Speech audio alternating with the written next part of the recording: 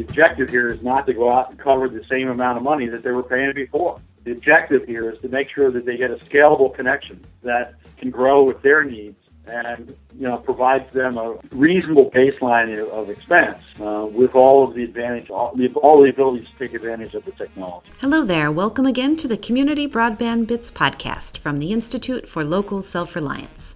I'm Lisa Gonzalez. Not long ago, I visited with Rick Mervine, an alderman from Aurora, Illinois. We started looking at the community of Aurora last year and discovered that they have developed an interesting business model for their network, OnLight Aurora. They use both nonprofit and limited profit entities. Since Chris has been globetrotting quite a bit lately, it's my turn to take over the microphone. And so this week I decided to share some of the highlights of my conversation with Rick. The community realized in the early 2000s that there were a couple of reasons why publicly owned infrastructure was a good idea. So they started with a vision, came up with a plan, and then deployed their network.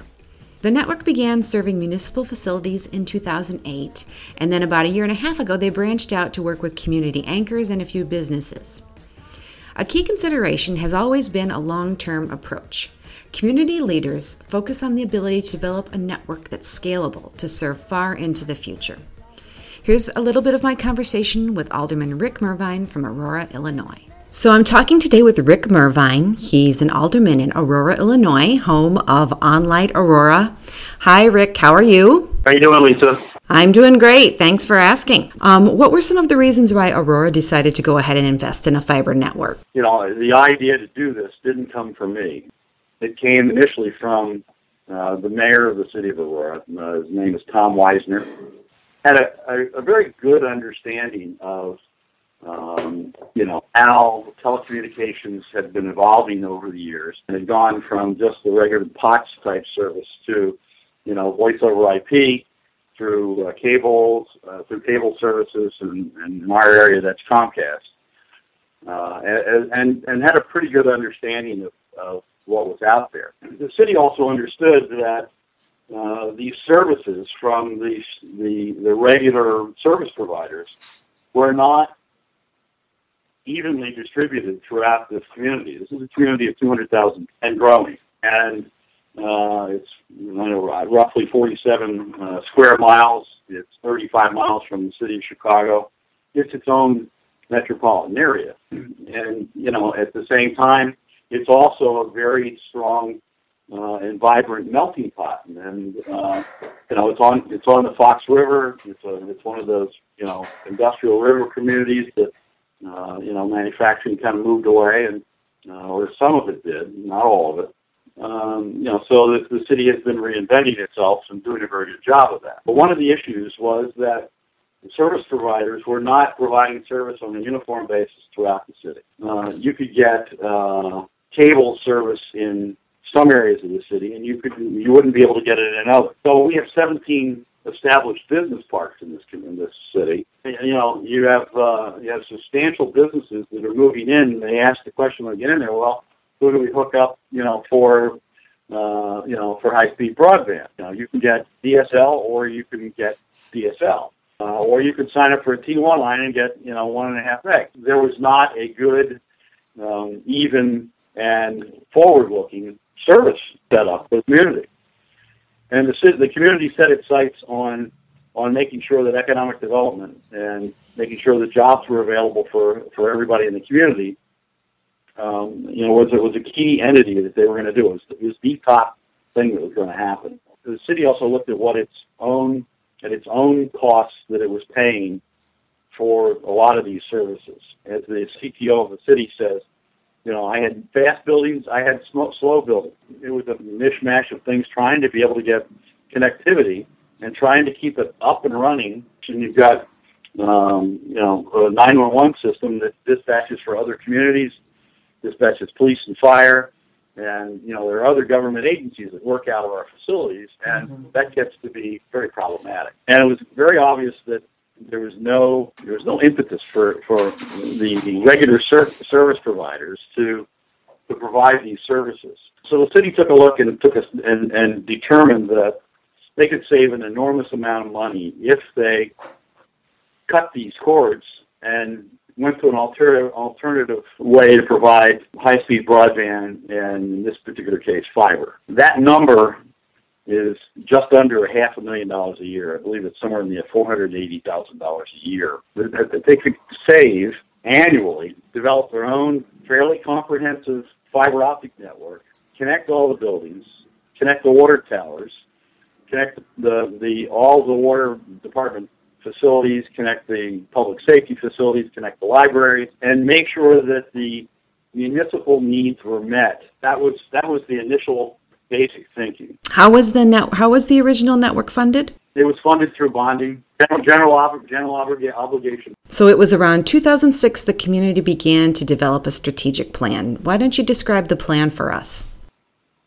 So the first part of that was the municipality could, on its own, do this, save a substantial amount of money, and do very well, and there would be a very good, roughly a 10-year return on investment on this project. And at the same time, understood that they would have far more control over the type of network and the security on the network, the redundancy of internet connectivity, and the ability to be able to scale that network if it needed to. So the initial network was decided to be a 43-mile self-healing ring. When it was designed to try to go near as many schools as possible. That was not going to be part of the first phase, but it was considered that there was a second phase to this. And the second phase was to be able to use the municipal network that would then be connected to all the municipal structures. That municipal network would also provide for a voice over IP phone system for the city municipal needs. Make teleconferencing a lot easier. A lot of different advantages, and also to be able to control its availability as well. We've had some difficulties in the past. The municipal network not being available when it was required. First phase was to get these buildings up and running, and it was roughly $7 million, a little over $7 million to build this network. Now, as you were deploying, what methods did you use to prepare yourselves for the future expansion? It's all underground, okay? And it was built so that the network had a lot of growth opportunity. So it was done in a couple of different ways. There were 3 conduits put into the ground. One was filled with 144 fibers. And that was the initial fiber build. The other 2 were capped and empty and ready for expansion in the future. In addition, it was built as a partially DWDM network. The rest was CWDM. So the ability to be able to divide each fiber by the light spectrum and be able to carry 10 gig of network services over blue, okay, or red, or whatever the light spectrum was. So dividing it with DWDM, you get to divide it into 40 different colors, and you essentially multiply the capacity of that fiber by 40 times. So it was a fairly substantial network. The cost of building a network is the first fiber in the first conduit getting in the ground. So adding more fiber to it, and adding more conduit to it, was the least cost of the entire process. Does Aurora have a dig once policy or an ordinance to help expand the network?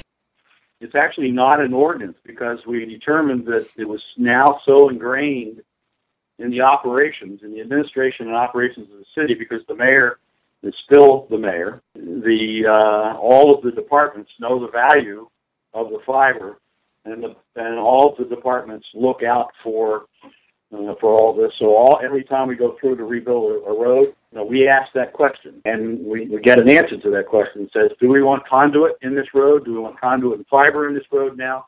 What do we want? Or do we not want anything here? All the department heads see the value of asking that question, and we've pretty much found at this point we don't have to legislate for it because it's happening on an administrative basis. It's become part of the DNA, if you will, the municipality. But we talk about it as a dig once concept, okay? That, you want to be able to make sure that, you're not opening things up 12 times, and you're not adding cost to everything. Every time we get a chance to go in and lay conduit in a road that's being rebuilt, it's less expensive to lay that conduit. So phase 1 was completed around 2008. What did phase 2 involve? What were the connectivity goals for the second phase? For the most part, it was effortless, and the municipal network went from sketchy and unreliable to highly reliable and highly available and very fast and scalable. Initially started with one supplier for the internet. Well, now there are two, and we're headed for a third. So we're now what they call multi-homed. As part of this plan, there was always a second phase, and the second phase was once you get the municipal network up and running, and you get VoIP up and running for the city municipal buildings, then it's stable and there's no problems and everything else, then start to look at how to be able to take this network and make it available for the community anchor institutions and bring further value to the community. Phase 2 was to go to the community anchor institutions. Education, not just K through 12, but P through 20. In this city, we have 6 school districts, a bunch of private schools, preschool, some of it school district fostered, some of it private. The city is in 4 counties, so it has multiple options available from a community college point of view to be able to get higher education beyond high school. That also includes workforce development aspects of things where you can train properly to be able to fill the jobs that are in the area that you need to be trained for. Community colleges are very attuned to that at this point. In addition, we also have four-year institutions here. Second was healthcare. So we have a series of medical centers here. We also have a very vibrant arts and entertainment arena. We've got a 220-seat small intimate theater. We have a 1,900-seat large theater that is very active. We have a 10,000-seat outdoor music park on the riverfront. It brings in major acts like B.B. King and Lady Annabelle and Peter Frampton and things like that. Okay, so we've got a lot here, and all of that ended up with fiber. I understand you have somewhat of a hybrid business model that allows OnLight Aurora to serve both community anchor institutions and commercial customers. Could you tell us a little bit about that? The best way to do this was, in fact, the not-for-profit model. It'll be 3 years in January. The not-for-profit was put into place as OnLight Aurora. And then that summer, applied, spring I believe it was, applied with the IRS for a 501c3. So part of the model here was to be able to go after grants, to be able to make a lot of this work, help fund some of the construction and things like that. And, that remains the model today. The organization also realized that from an accounting point of view and a tax point of view, even as a not-for-profit, the more business you do with for-profit entities, so it's an economic development concept here. So you're going to be connecting businesses, both existing businesses as part of the model to be able to retain business and help them expand and to attract new business coming into the community. As part of that, you're going to do business with a lot of for-profits as well. There were tax implications with that. And so the not-for-profit started a limited profit, what's called an L3C. It's a type of LLC, but it's an L3C. It was available at the time in only 10 states. The IRS had set this up as a way for to allow for limited profit expectations for social entrepreneurship. And that's what this entity was. It was a social entrepreneurship entity. The L3C, Limited Profit Corporation, is a subsidiary of the not-for-profit. And we've been connecting the community, the entities to this since we started. So you've been providing service to community anchors and a few businesses. What's the general consensus? What are customers saying about OnLight Aurora? In some cases, we've gone in and they've said, well, you're going to be our backup connection. We're less expensive than their primary one. We're scalable and their primary one is not. And we offer the ability to have them be flexible. So with school districts, once or twice a year, they have big online testing needs where they spike. We don't care if they spike. We'll cover them. So we'll let them spike for a couple of weeks, and we'll cover them. But we went from being their backup in some cases to a week or 10 days later, we get this call and say, by the way, I think you're our primary now. And all they really wanted to do was find out for sure that we didn't go out. And in that time frame, their primary provider did. So it's kind of interesting. We go from backup to primary in a heartbeat. How much money are you saving some of these customers that have switched to OnLight Aurora? We're finding that some of the standard service providers were kind of all over the board with some of their costs. So in some cases, we may be saving them 10 or 20%, but in other cases, we're saving them 50 to 60% on the cost. The intention here is to be able to help them make this more mainstream in what they do, and then so that they use the technology to grow and to provide jobs.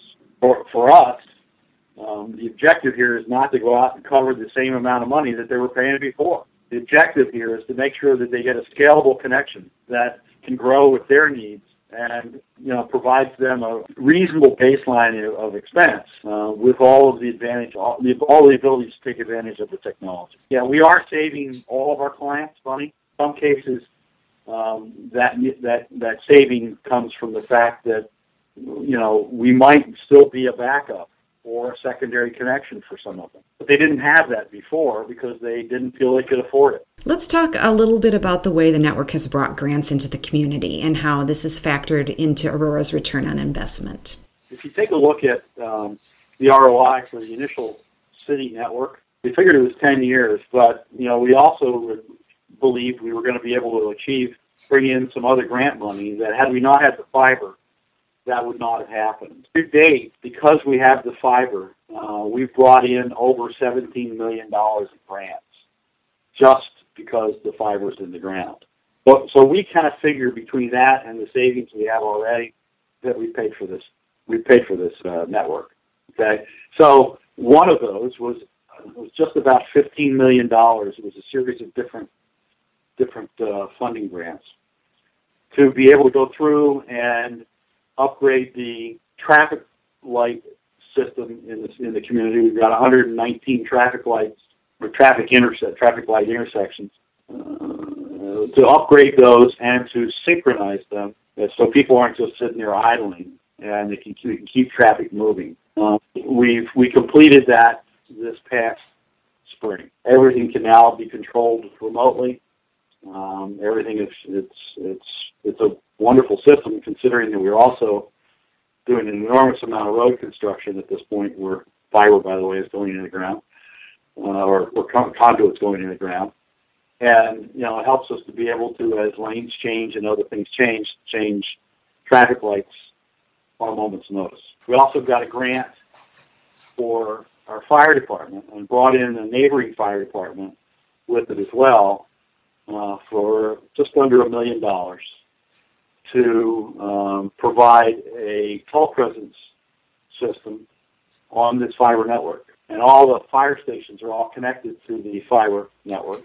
This telepresence system set it up so that when our fire department, which is the second largest in the state, and very active and very good at what they do, but they need to continuously train.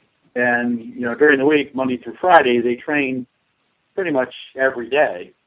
And at any given time when you do training, you take out half of your stations, and the other half covers the rest of the city, which can be problematic. We don't like the response times in those situations. Mm-hmm. So now we use this telepresence unit so that they can literally train from their individual firehouses. Things like that are added value that, we never would have gotten that traffic system. When we were initially going to talk to them about doing something that was going to be very small, And one of our people mentioned that we had a fiber optic network, and they said, wait, you have a fiber optic network? Showed them the map, showed them it went all over the city, and they said, well, then we don't have to spend a lot of money. We can kind of give you all of this without spending $50 million. We don't have to build a whole fiber network to do this. We can use this to connect your whole city. We wouldn't have gotten that without the fiber network. Great. Well, thanks so much for sharing Aurora's story with us, Rick. We look forward to hearing more as you connect even more businesses and entities. It was my pleasure, Lisa. Thank you very much. Learn more about the network and the community at onlightaurora.com. We also have some stories about Aurora at muninetworks.org. Send us your ideas for the show. Email us at podcast@muninetworks.org. Follow us on Twitter. Our handle is @CommunityNets. This week, we want to thank Jesse Evans for the song Is It Fire, licensed using Creative Commons, and thanks for listening.